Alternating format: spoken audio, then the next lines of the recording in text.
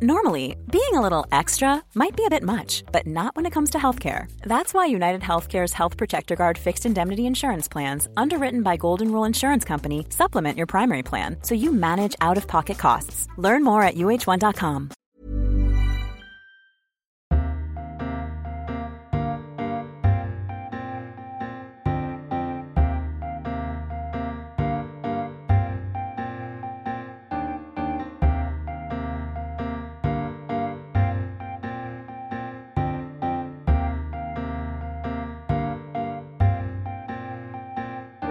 Welcome to this week's episode of the TLS podcast. I'm Alex Clark, and Lucy Dallas, the TLS's arts editor, is here with me with, I believe, some incredibly exciting news, Lucy. Well, I think, yes. Hi, Alex. We think it's incredibly exciting. I have to say it's nothing exclusive to me. It's something I saw on someone's website. So I think we might have to tamp that down a bit. I've oversold it, but now you're underselling it. So let's just sell it. Okay. Well, the thing is that David Austin, the Rose King. Yeah, the Rose King. Yes, let's the be clear Rose about Emperor. it. Yeah. Yeah. His company, which is now run by his son, who is also an Austin, but I think not called David, they've brought out a new rose, and the rose is called Penelope Lively. Isn't that wonderful? Isn't that lovely? And actually, so I've had a look at it. Of course I have. It's a really beautiful rose. It looks like an old rose to me. Looks like but it's a shrub rose. I mean, obviously it's new. It's repeat flowering. Fragrances, you'll like this. Fragrances, medium strong, old rose, fruity. Oh, we all love a fruity rose in our garden. And what colour? Pink. Quite a sort of mid pink, it says. And it's sort of quartered. You know when they open and they're really beautiful and they're quartered in the middle? Yes. It looks very, very nice. And part of the blurb about it says that it talks about her writing life, but also her wonderful memoir, Life in the Garden. And it says that she says the two central activities in my life, alongside writing, have been reading and gardening. And isn't that a wonderful thing? Have you read Life in the Garden? It is really brilliant. It is absolutely wonderful. And she has that idea, which I think she develops, I can't remember, I feel like it's near the end, where she says that once you've started gardening at almost any level, then you start looking at things with a gardener's eye. And she says, and it's a bit like a novelist's eye, and presumably maybe it's like an architect's eye, or, a painter's eye, or any of that. But it just gives you a different perspective on the world. Well, you're aware of all the technicalities that you have to be mindful of, and all the construction and the sort of underwork, as it were. But then what you're actually in pursuit of is just profusion and beauty, isn't it? Yeah. And then when you see it, you think, how absolutely wonderful. And then you think, how did they do that? Or you start working it out. And it's sort of a way of framing, isn't it? And that's always, I always think languages do that, of course, in a much bigger way. It's just a different way of thinking about the world. And I think that's always pretty valuable. Do we feel that we're going to go and order our Penelope Lively's immediately? I wish I had room. It does look really beautiful, actually. I imagine Penelope Lively is as pleased as Punch. I would be. Well, she could put it, although I hope she doesn't, in what I've recently read. I had less pleasant reading in a way. I saw a piece in the paper about an erotic garden to be shown at the Hampton Court Flower Show. I just thought, no. What I'm doing in my garden at the moment is propagating softwoods. I don't want any friskiness. Well, propagating in a way. I mean, that's reproducing, isn't it? Well, it is, but I mean, I just want 5 minutes to make my little Lavaterra cuttings and work out where they may go, and to wonder if I might, get a few nice shoots off my viburnums. I don't really want to go any further than that. That's fine. I don't think it's compulsory, Alex. I think it was supposed to, I'm not sure what it was supposed to do. I actually had a look, because it's at Hampton Court, isn't it? I couldn't see it. I couldn't see it kind of in the list of gardens, sexy garden, come and have a look. So I don't know quite what the deal is. Well, look, listeners, there you have the settled view of the TLS podcast. Yes to Penelope Lively roses, no to sex gardens. Well, Lucy is less convinced, but I may put my foot down. It may become, no, we can go. It's a line in the sand. You're propagating, you're reproducing in the garden. It's all going on. Anyway. Ignore Right. me. Yes. Well, there is probably going to be a little bit of garden chatter later because we're talking about Cornwall. And actually, I saw another lovely story in the paper today about, I'm mentioning this because we are talking about Cornwall later in the podcast. But for those of us late bloomers, a woman from St Austell in Cornwall called Christine McHames has got a book deal, a 5-book deal for an amateur sleuth series on her 77th birthday. Oh, that's brilliant. So we Oh, say wonderful. congratulations to Christine McHays from St Austell in Cornwall. We do. Yeah. Without further ado, however, before we go further into the byways of sex gardens that Lucy seems, uncomfortably comfortable. I'm just raising an objection here. Objection. Sustained. On this week's show, A.E. Stallings on a poet laureate's formative years and Anne Kennedy Smith on the joys and pains of Cornwall. But first, W.H. Auden famously wrote that poetry makes nothing happen. But he went on in the same poem to say it survives, and he repeats it in the poem. It survives, a way of happening, a mouth. And poets have been associated with power, with monarchs and rulers throughout the ages. And our version of this is the poet laureate, who no longer receives a butt of Canary wine, but instead a barrel of sherry.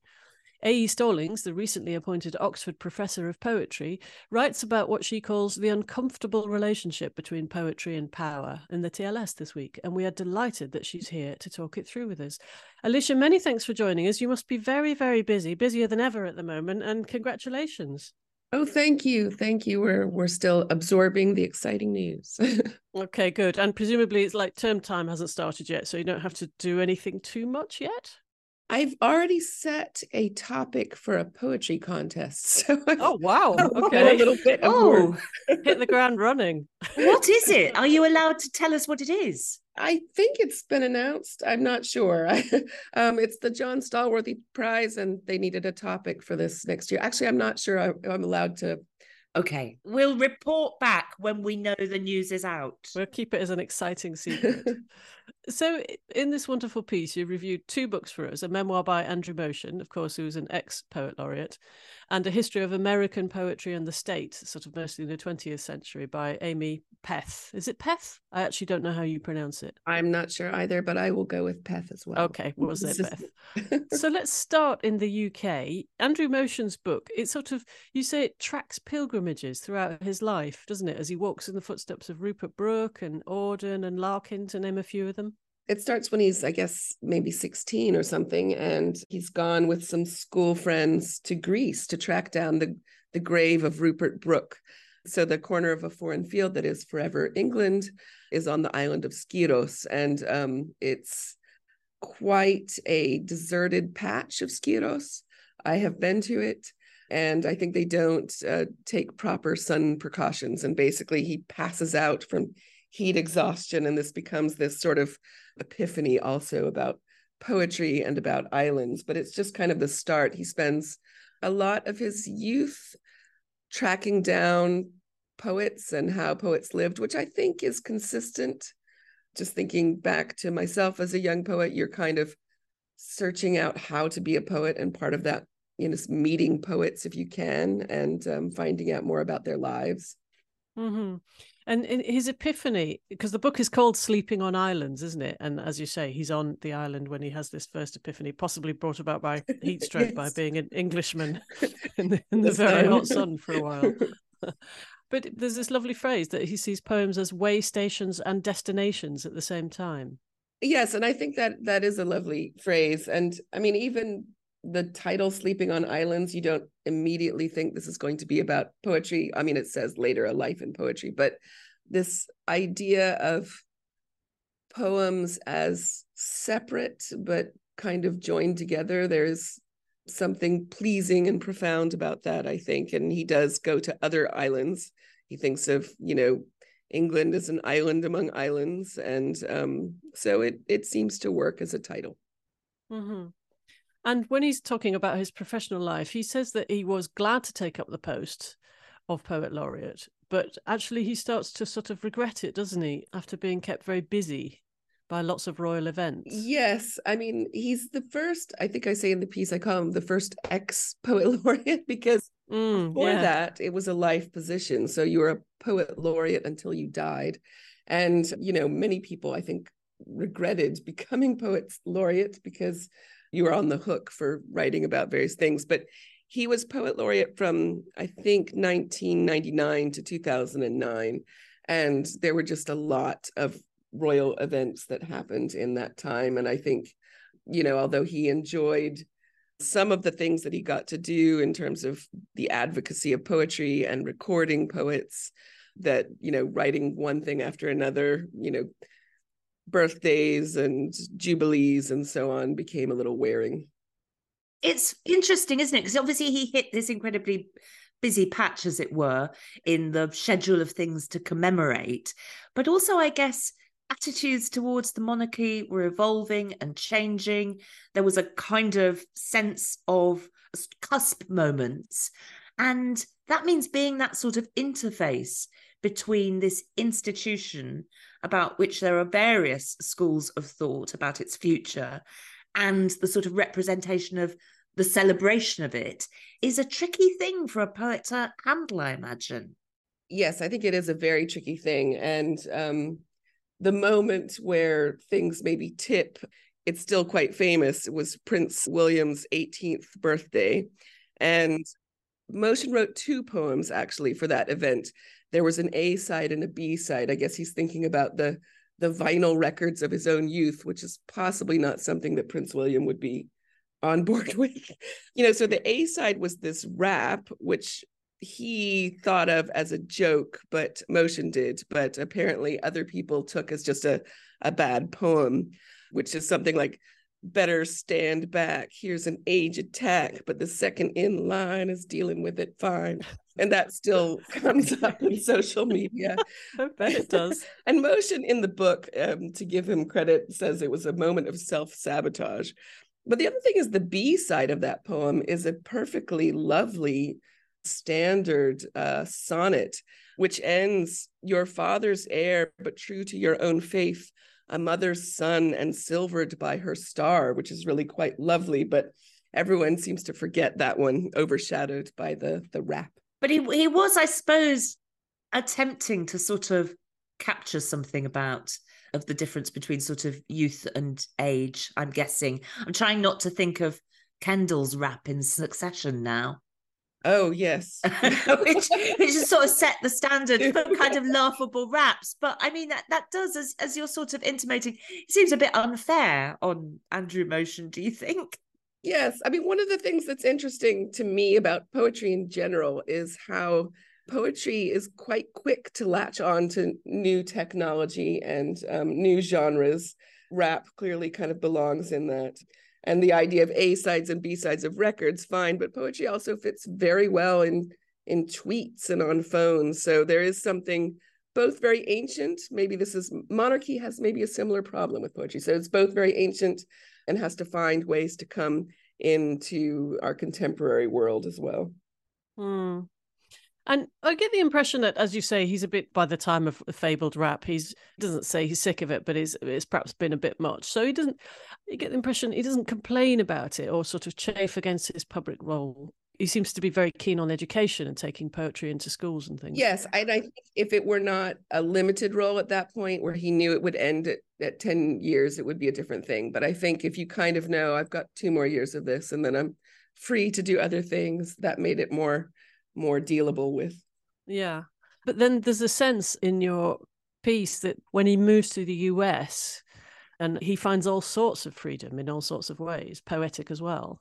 I believe so. I mean, he gets a call or an email out of the blue from the American poet Mary Jo Salter asking him to come to Baltimore and teach at Johns Hopkins, and takes that up. And I think there are a lot of things that are freeing him around this time. He's finished with his poet laureate gig and, doesn't want to take on something else in the UK. And he has a new love in his life. And his father, who is this kind of judgmental, silent figure in the background of the book, passes away. And I think that kind of gives him permission as well to finally pull up stakes and try something different. Because it's a memoir, isn't it? I mean, it is a life in poetry, but it's also about his life as well as about his relationship with poetry, and it's public facing kind of thing as well. Yes, it's a memoir, and parts of it are quite lyric. I found it tremendously fun to read. I think I read it almost in a sitting. I mean, I'm kind of an ideal reader for it because I'm really enjoying the poetry gossip. I know a lot of the people, or I would have liked to have known a lot of the people. And it ends in this kind of really strange lyric moment where it's about the pandemic, but he's kind of remembering the difficulties of his first marriage. He married very young, and their neighbors have the same names as he and his first wife. They're neighbors in Baltimore. So it's this kind of, it ends almost on this surreal pandemic note, but most of it really kind of reads like a novel, which is, I think, kind of the ideal way you want a memoir to read, a kind of as auto fiction, perhaps. This is a sort of an odd thing to say to a poet, but I guess one of the things when you think about a poet's memoir is it intersects to the non-poets among us with that idea of what a poet might be like. And certainly wandering between islands, finding lyrical connections and connections of the mind fits in it. In some ways, having a sort of public office doesn't. I wonder how much it's sort of playing with that idea of what a poet is. Well, I found it, one of the things I found really interesting reading it is, one of the problems of being a poet is how do you make a living being a poet?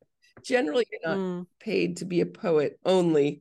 So kind of watching him as he figures out academic jobs, or he goes into publishing and or making an anthology, those kinds of publishing meetings where people are, I think this might be a thing of the past, but people are meeting in a pub and practically hungover by the end of the meeting and these kinds of things. And there's a moment where he's in Hull and I think he runs into Philip Larkin. It's the day that Philip Larkin has finished the poem Obad, and Larkin is like, I finally finished that poem that was troubling me. So yes, it is that kind of seeing poets as regular people going about their regular lives. And there is something kind of fascinating about that. Gosh, you'd imagine that Philip Larkin might need cheering up on the day he's finished writing Obad. And I mean, not because, I mean, it's wonderful, piece of work, but you'd think he might need a pint after that. I think there are pints, yes. I suspected he quite often needed a pint, didn't he? Yes. Yeah, but I would say particularly after that one. And if we move over to the US, then you say that Amy Peth's book investigates how it's sort of post-war political forces that shaped the American poetry establishment, didn't they?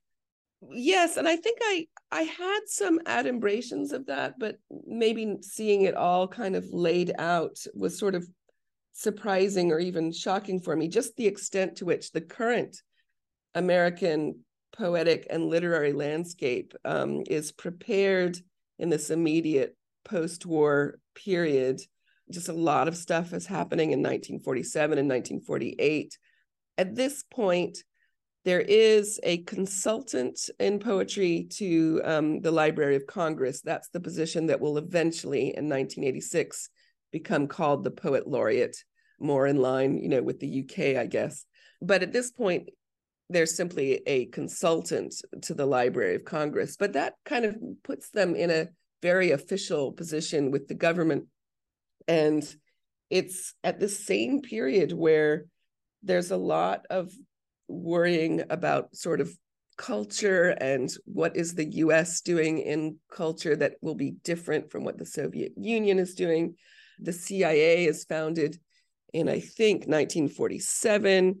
Around the same time, there's this huge scandal, the Bollingen affair, which I guess I kind of knew about, but I hadn't really seen it kind of laid out in this way. And it's the beginning of this mixture of private money, government influence, and so on. But it all kind of starts with this scandal around Ezra Pound. It feels as though there's two figures almost that it revolves around, maybe the story. There's Ezra Pound, who is sort of foreign seeming and difficult in almost every sense of the word and kind of untrustworthy. And then there's Robert Frost, who is very American, seen as a patriot, close to the land, uses simpler language, that kind of thing. the book maybe could have even made more of these two poles. I mean, it does come through in the book. So Ezra Pound, during the war had become very pro-fascist, very pro-Mussolini, was in Italy, was delivering these radio talks that were found to be, after the war, frankly, treasonous. He was arrested. He was kept imprisoned outside of Pisa in Italy for 6 months by Allied forces. And here he composed a lot of his most famous poems, the Pisan Cantos. But friends of his kind of helped him not go to prison, or something worse could have happened for treason.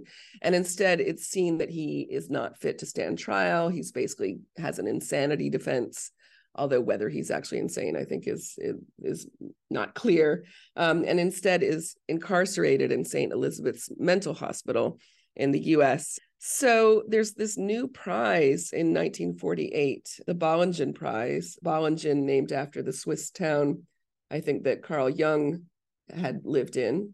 And the private Paul Mellon Foundation puts up $1,000 prize, which I guess in 1948 is quite a lot of money.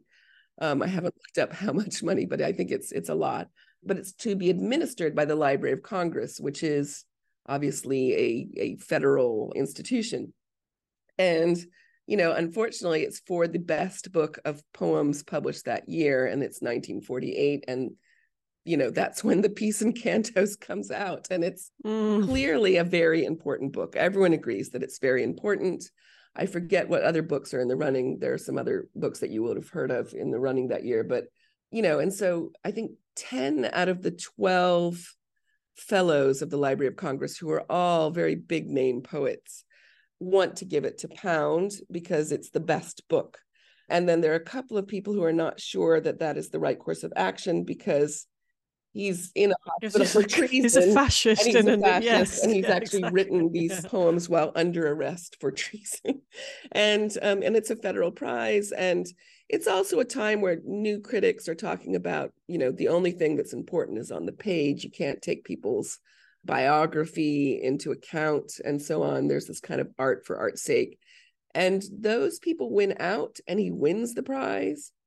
But the fallout of this, I mean, it's in the newspapers. It sounds almost like a current culture war thing. People are writing and just appalled that a US government prize is going to someone who's basically in a hospital for treason. So the fallout of this, I think, is something apparently we're kind of still going through to this day. So the Library of Congress washes its hands of having to deal with any prizes. The Bollingen Prize is sort of up for grabs. I think Poetry Magazine out of Chicago wants to handle it, but since their editor, Hayden Carruth, had voted for Pound, he's kicked out of Poetry Magazine, and it ends up going to Yale, from which it is still administered out of Yale. And so that's also a shift of American poetry, the power within American poetry shifting to academia. Frost, you wouldn't necessarily think of Frost in the same, or speak of Frost in the same breadth as Ezra Pound. They seem so far apart, but they're quite closely entwined. Robert Frost had no luck getting his poetry appreciated or published in the US.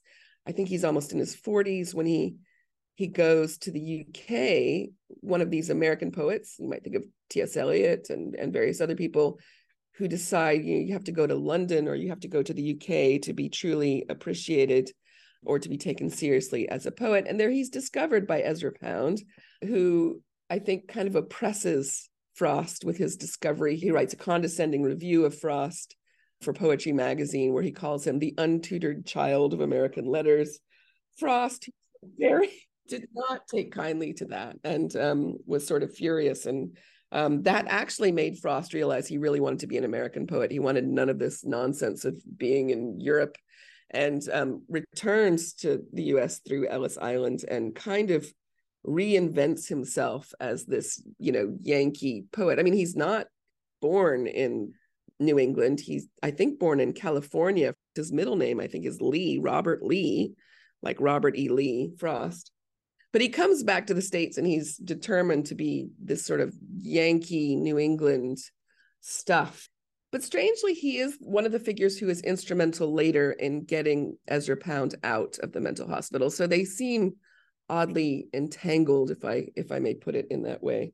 This sounds a very fascinating account to read in conjunction with, I'm thinking of Matthew Hollis's book, The Biography of a Wasteland, which is so much about Ezra Pound, and obviously a lot about the decades before that, when he was in Europe, when he was this incredible, almost impresario figure. He was this sort of midwife to so many other poets, as well as this extreme, I mean, he was extremely prolific himself, wasn't he? So it's a terribly tragic story as well as anything else. It is a tragic story. And I know in that book, Ezra Pound, he comes across as such a force of nature, and badly playing the bassoon and, having wrestling matches with Ernest Hemingway, and sort of larger than life generally. I think there's a movie to be made perhaps about Ezra Pound.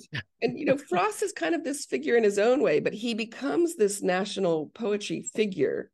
And I guess I hadn't realized how much he was really actively involved in all of this. He really believed, when he was the consultant to the Library of Congress, he wanted the president to consult him on things. He wanted Congress to call him up and say, what should we do about, Moscow? So he really... Gosh, and did they? No. Well, I think he did have some... He became the first inaugural poet. There was not a poet at the inauguration before Kennedy's inauguration where Frost shows up. And I think Frost had written a 72-line poem the night before for the inauguration. But on the day of the inauguration, which was in January, it was a snowy day with bright, bright, bright sunshine, and he couldn't read from the page. So he pivoted and he recited this poem of his, The Gift Outright, which is, I think, for us today, cringe-inducing, because it's all about how the American land is completely empty and just waiting for its colonizers. Oh. And oops. It's a well-written poem. It's a well-executed poem, but I think for us now would be a highly problematic poem. And, Frost still kind of has this problematic relationship to a lot of things. I mean, he went to the Soviet Union and met with Khrushchev. And it's startling to think now of a poet thinking they could go talk to foreign leaders and influence policy. Yeah, it shows a certain, I don't know what the word is, a certain level of, maybe it's just confidence to go, do you know what, I'll just write 72 lines the night before, and then on the day to go, oh, no, I won't do that, I'll do something else. Oh, no, I just can't. It's like the worst essay crisis. Alicia, please tell us you're not going to do anything like that. You don't strike me as that kind of person. Okay, now it's like you're a terrible, terrible stress dream, isn't it? Now you're warning me.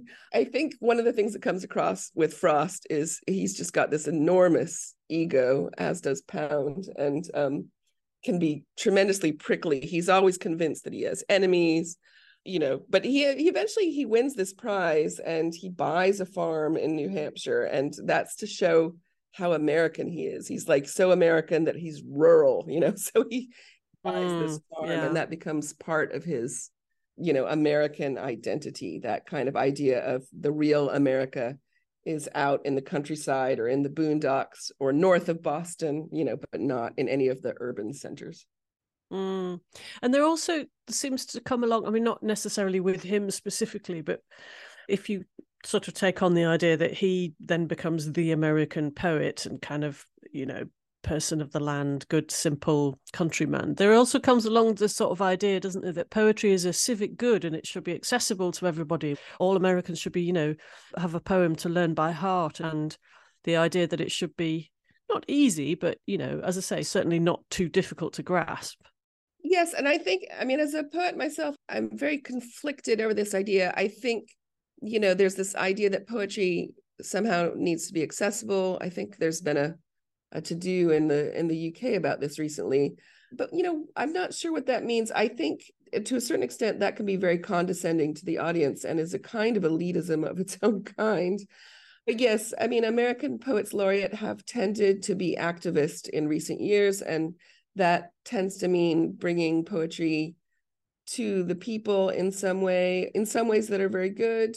but I think, there should also be room for difficult and arcane poetry and poetry that doesn't speak to everyone. I think, we can have both things, but generally projects and so on tend to focus on the idea of bringing poetry to more people. There's always this idea, I think, that poetry is somehow in retreat or under assault. I guess I don't buy into that myself. I think, poetry will be around when we are all gone, certainly, and when, 80% of the species on this planet are gone, poetry will be chugging along fine. So I guess I don't worry about it, but it's certainly a theme in American letters. And, and again, this comes out of this post-war period where poetry kind of migrated from, this idea of you had to go to London and you had to meet Ezra Pound, into academia, where in some ways you're in a more controlled situation, and into the classroom, you have this idea suddenly of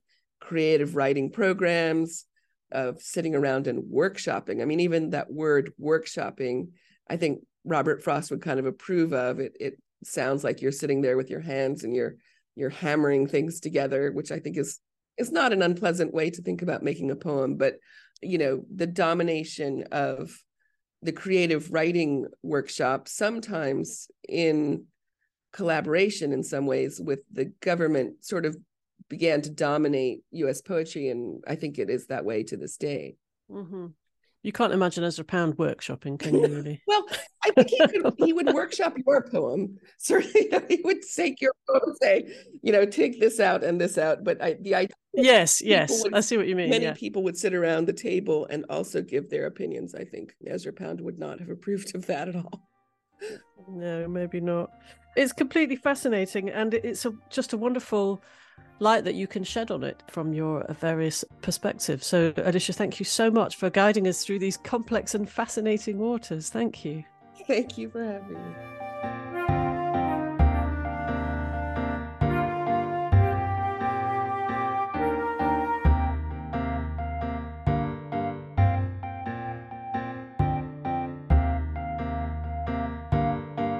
Still to come on the show, well, we've heard about Andrew Motion's wanderings, and next up we tag along on a walk through Cornwall.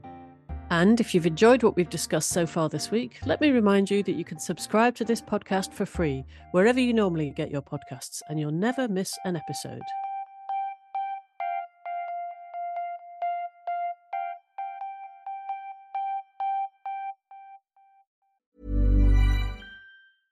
Flexibility is great. That's why there's yoga. Flexibility for your insurance coverage is great too. That's why there's United Healthcare Insurance Plans. Underwritten by Golden Rule Insurance Company, United Healthcare Insurance Plans offer flexible, budget-friendly coverage for medical, vision, dental, and more. One of these plans may be right for you if you're, say, between jobs, coming off your parents' plan, turning a side hustle into a full hustle, or even missed open enrollment.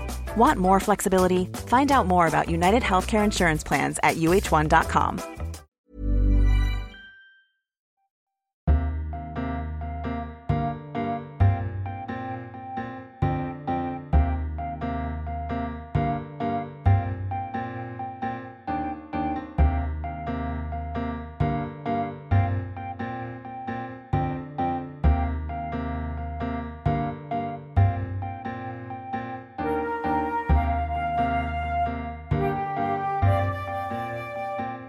Welcome back to the TLS podcast. I'm Alex Clark. It's summertime, and those UK dwellers not destined for foreign shores might well find themselves taking a trip to Cornwall to enjoy its pasties and clotted cream, its dramatic landscapes, its flora and fauna, and tourist attractions such as the Eden Project and the Lost Gardens of Heligan. But this westernmost peninsula has not found that tourist popularity has translated into greater prosperity, at least not for everyone. With house prices running at 9 times the average salary, traditional industries such as tin and copper mining and fishing either obsolete or in decline. 2 books about Cornwall, Tim Hannigan's The Granite Kingdom and Luke Thompson's anthology Treasures of Cornwall, make clear these very different faces of Britain's Celtic kingdom. And Anne Kennedy-Smith has reviewed them in this week's TLS. She joins us now. Welcome, Anne. Hello, Alex. Thank you very much for having me. Well, thank you for writing this review and for joining us to talk about it. But I must say, from a reviewer's point of view, it sounds like a tricky task because these books really do sound like chalk and cheese. They do.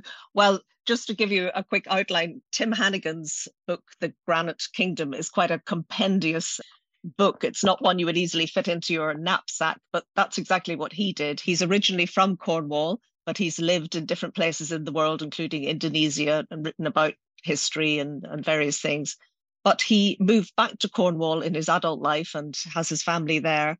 And he decided that he wanted to write about Cornwall, but he wanted to explore it much as a visitor would do, but not the sort of visitor who comes in a coach or by train. He would go on foot. He would cross the Tamar River and walk from the eastern edge of Cornwall right to the west of Penwith, the furthest west it's called. That's where he was brought up. And so he wanted to find different parts of Cornwall that perhaps he hadn't been, perhaps he knew less about. So his book interweaves his own family life, his knowledge of the geology, the geography, and various histories and modern things such as the more recent adoption, revival of the Cornish language. And you say there's even a sort of hint of the kind of George Orwell project about it, The Road to Wigan Pier. It's got that sort of feel about it. Yes, I did think so, because he describes at different points his knapsack getting completely drenched, and he just packs up and carries on, and he sleeps on the beach. He sleeps in a cradle of granite at one point, he says. So he doesn't mind hardship, but we do bear in mind it was only for 3 weeks and it was in the summer. And you get the impression that he'd rather have been doing that than actually joining the crowds at the seaside, because apart from anything else, he gets to be on his own. He gets time to think. And interspersed through the book, we see him. He describes how he meets other people wandering along. And it's just quite a nice touch, because usually there are people who live there, people who are walking like him. And he says he can't help feeling pleased when he's recognized as a Cornish man. And that's a thing about his identity that he's questioning all the time. What does it mean to be Cornish? What do we mean nowadays? And how the Cornish people were seen really by other English people over the centuries. Yeah, he's really interesting about this idea of the Cornish identity. And you start with a sort of rather derogatory précis of the Cornish by Daniel Defoe, don't you? I mean, Cornish people have not been treated well, is the thing that we take away. Yes, well, it's surprising really when you think how many people enjoy going to Cornwall and always have over many years. But to begin with, it was seen, English people who went there saw themselves as kind of intrepid adventurers to a very remote area. And Daniel Defoe decided that he wanted to get as far as Land's End and look at the scenery there. But he stopped on the way. He watched a Cornish hurling match, which apparently is played without sticks, and it's quite a rough and tumble sport. And he says that it was a rude, violent play among the boors or country people, he writes, brutish and furious, and a sort of evidence that they were once a kind of barbarians. So you get this thread through a lot of books. So that was in 1724, but right the way through the 18th century and into the 19th century, English sort of pseudoscientists came down to Cornwall and described people as looking markedly different to other English people, and sort of took calipers and measured skulls and things like that, and to try to sort of assert the fact that they were Celtic people, that they were almost a different race from the rest of England. So it was quite you can imagine the Cornish people having mixed views of these visitors who came down and sort of looked at them like specimens for you for can, study. you think, oh, I wonder why they don't like me. I wonder why they don't always like the English tourists.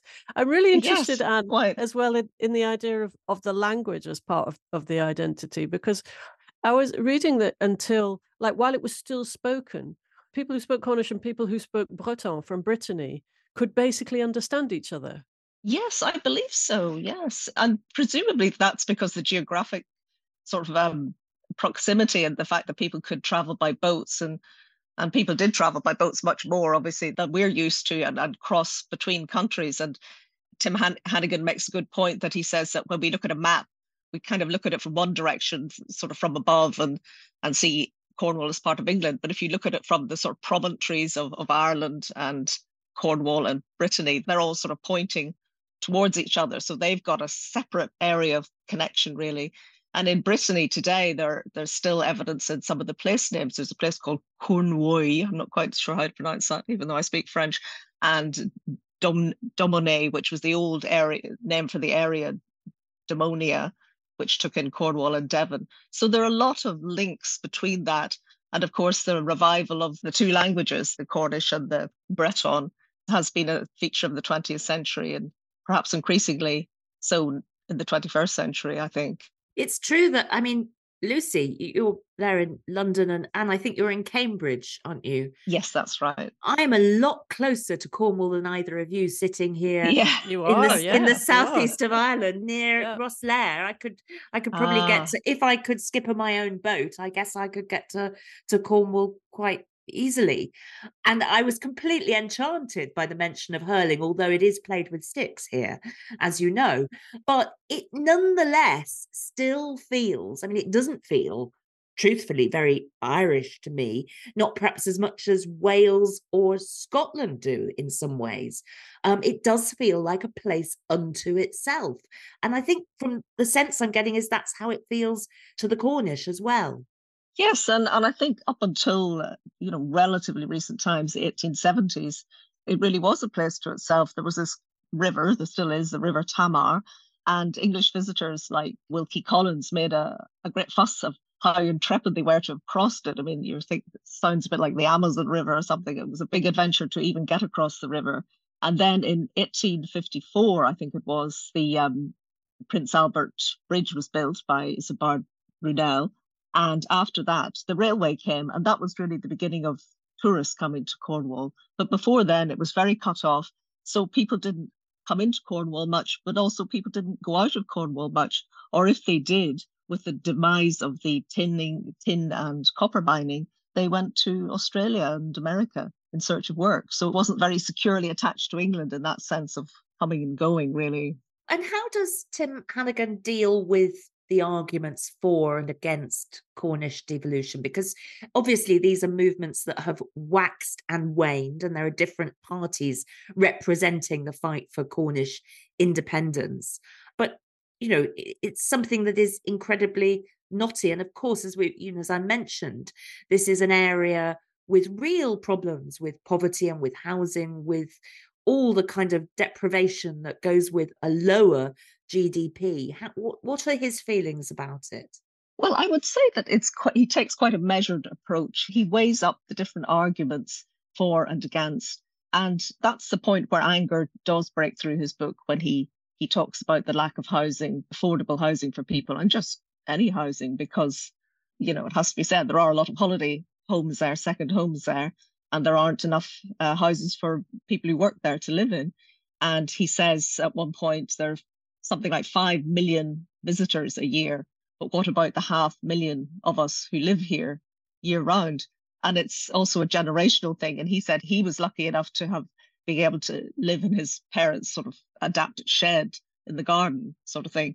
And other friends of his have done that. But that not everybody has parents that can build a house in the garden or have a kind of a legal foothold in the place. So, but that anger doesn't translate into him automatically saying that Cornwall should devolve or have its own language or have complete separation. And I think his book draws together the threads of connection between Cornwall and England, which are much more subtle, underlying people. And most people there, he says that sort of raises question that people say, but where are you really from?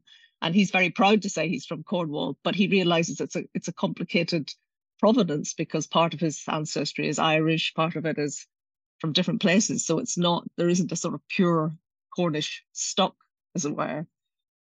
And thinking about his family, his father was a fisherman, wasn't he? And he writes a lot about the decline of the fishing industries and of the pilchard industry, for example. Yes, and that's very much informs the book. And I can't help feeling that at some points that also informs his attitude towards the painters who settled in places like St. Ives and Newlyn in the north of Cornwall, which were former fishing villages and communities. And he says, well, how come artists have colonies, and it's as if only colonies of incomers can be creative enough to pass as geniuses for Cornwall.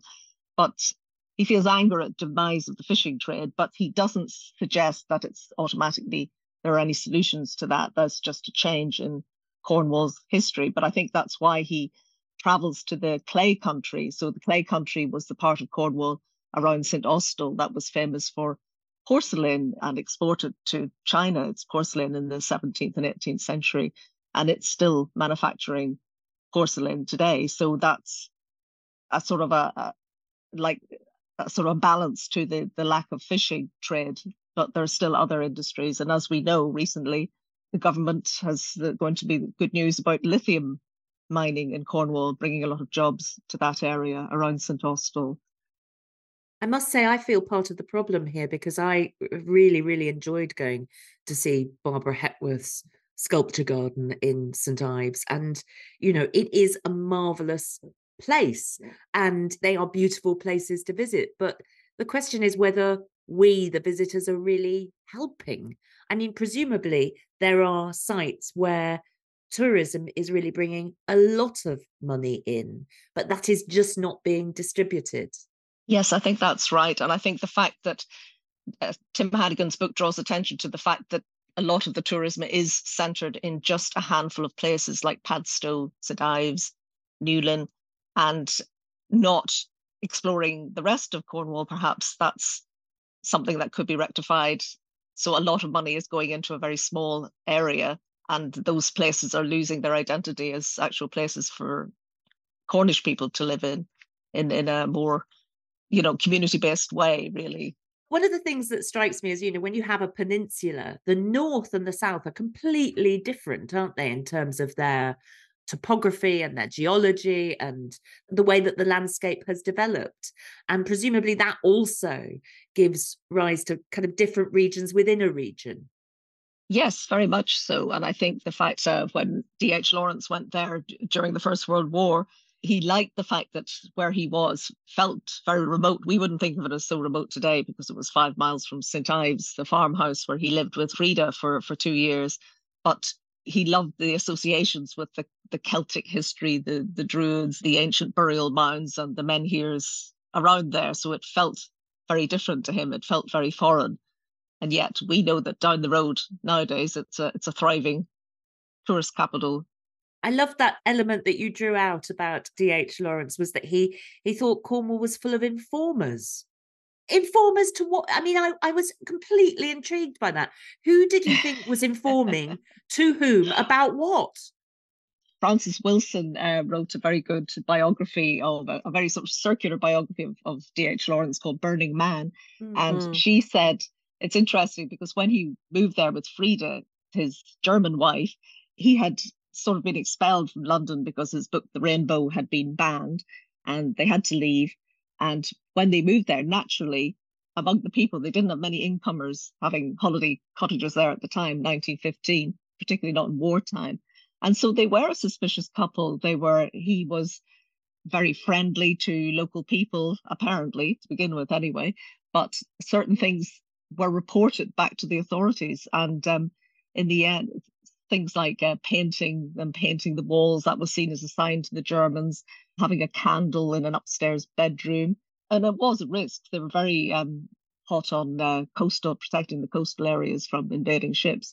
But a lot of the things were just simply the local people expressing a bit of skepticism and suspicion about him. He thought that they were all informing the authorities about him, which they were a bit.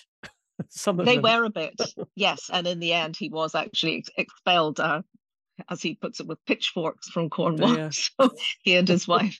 But before that, he had thought it would be an idyll, and he invited his friends, John Murray and Catherine Mansfield, to come and stay with them because they were in a cottage and there were other cottages nearby, and they thought they would have a sort of an alternative artists and writers community there.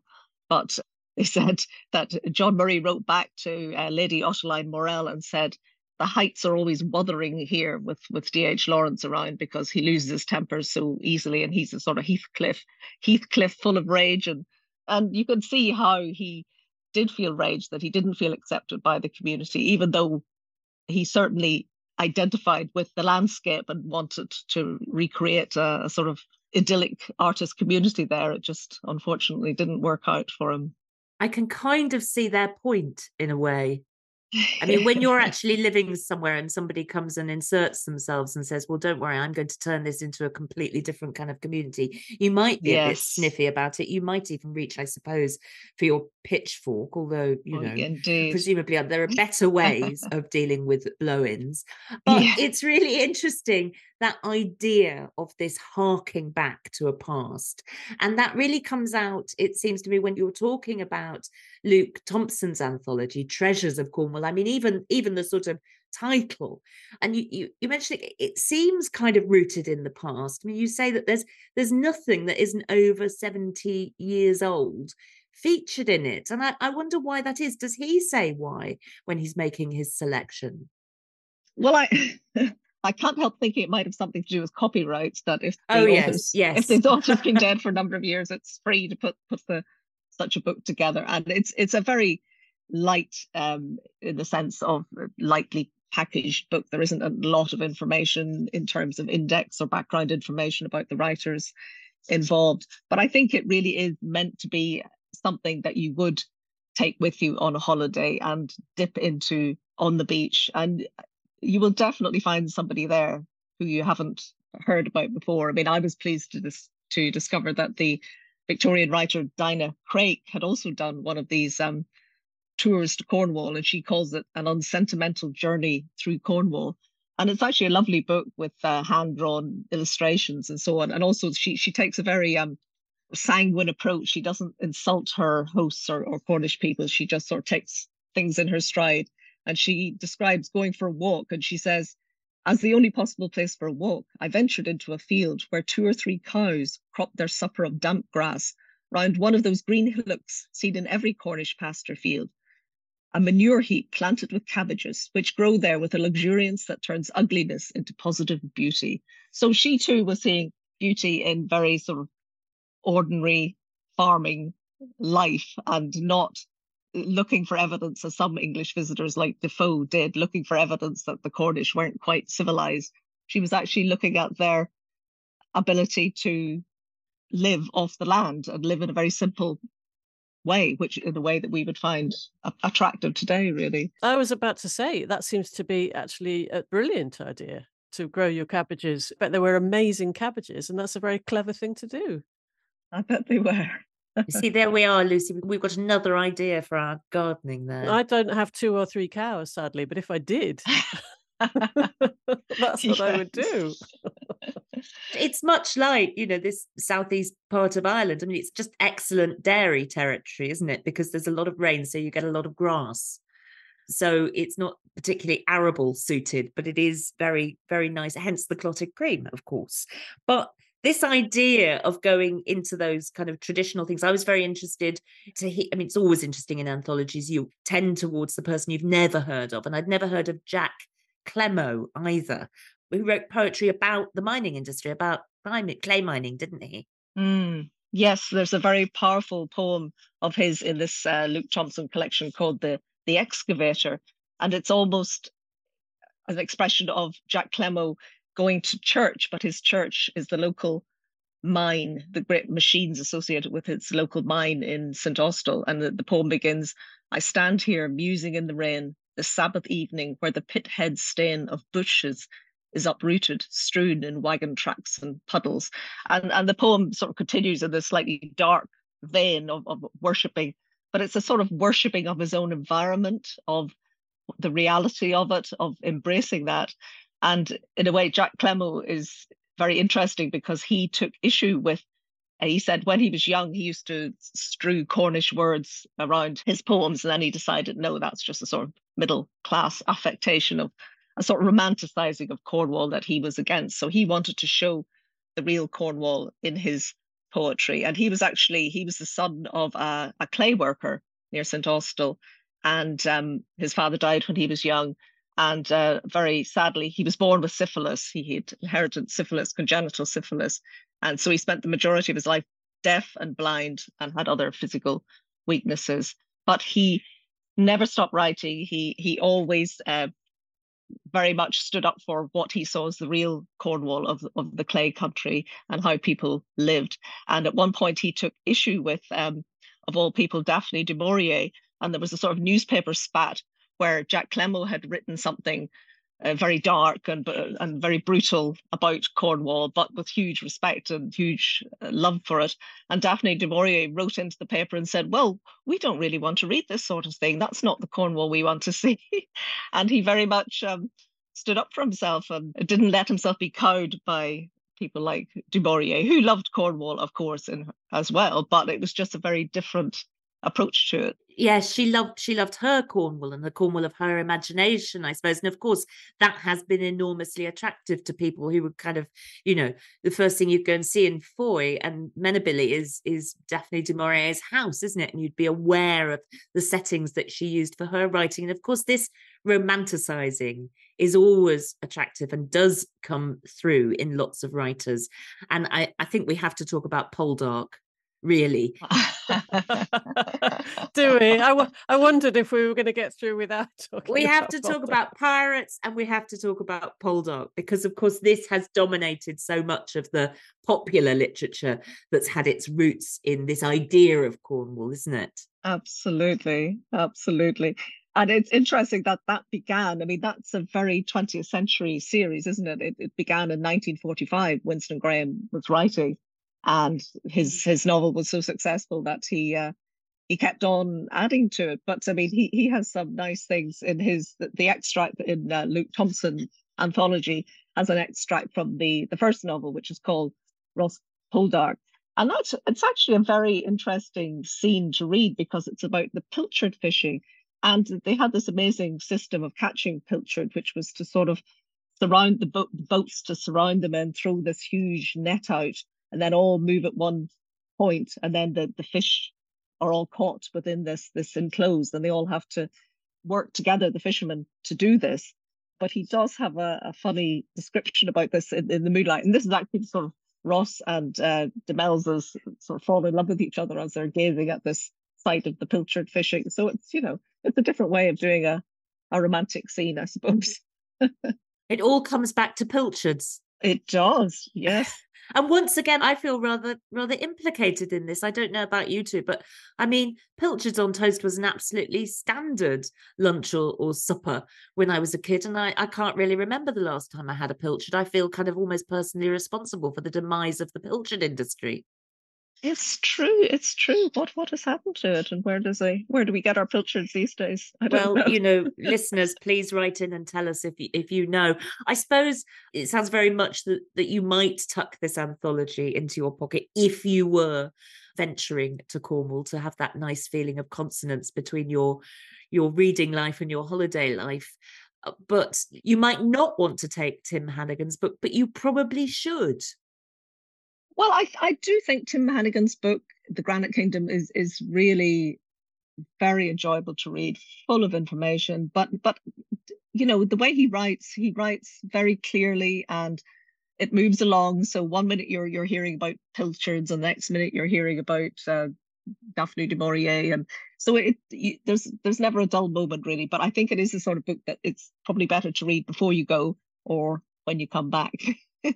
And preferably before you go, because then it's much more interesting to go there with that knowledge in mind of how different a place is, how it varies, not just in the geology and the geography of it, but from place to place and the different histories associated with the whole area, really. And I love the fact that he brings out the fact that when the railways came to Cornwall, 1870s, was also the Victorians. It's almost as if they flooded in because they got so much interest from hearing about these penny dreadful stories that were sold cheaply at railway stations and so on from the 1840s. And a lot of the stories were about Cornish wreckers. And these are these amazing stories about that local people would walk along cliff tops swinging lanterns and luring ships as if it was a safe harbour when it wasn't, and they lured the ships onto the rocks, and then they went down, and if anybody survived, they murdered them and took their valuables and this sort of thing. And Tim Hannigan is very good at just taking you through these different stories and all the evidence, and then he says there is absolutely no evidence whatsoever that anybody did anything like that. And he puts it in the modern day context that when he was young, if things were washed up on the beach, they made use of them, they repurposed them, they found old packing crates and turned them into a garden shed, for example. And, but there wasn't any murdering and stealing of things going on. It was just, if you found some flotsam, you used it in a sensible way. It was more whiskey galore than Jamaica Inn then. Absolutely, absolutely. But it's just a funny thing about Cornwall that people want to, and there wouldn't have been any point saying, well, actually, there's no truth in this, because that would have ruined a good story, because they just wanted to believe that this was the slightly mysterious Celtic people were going around having a different moral code and stealing from ships, and which, there's no evidence of that whatsoever. Well, with or without pirates, without pirates, as we're hearing, I mean, it still sounds like a really interesting book to read and take in mind as if you are going to Cornwall, and even, of course, if you're not. And thank you so much for coming to talk to us about these two books and shedding a bit of light on a part of the kingdom that still does seem shrouded in a certain amount of mystery. It's been lovely to explore it with you, Alex and Lucy. Thank you for having me.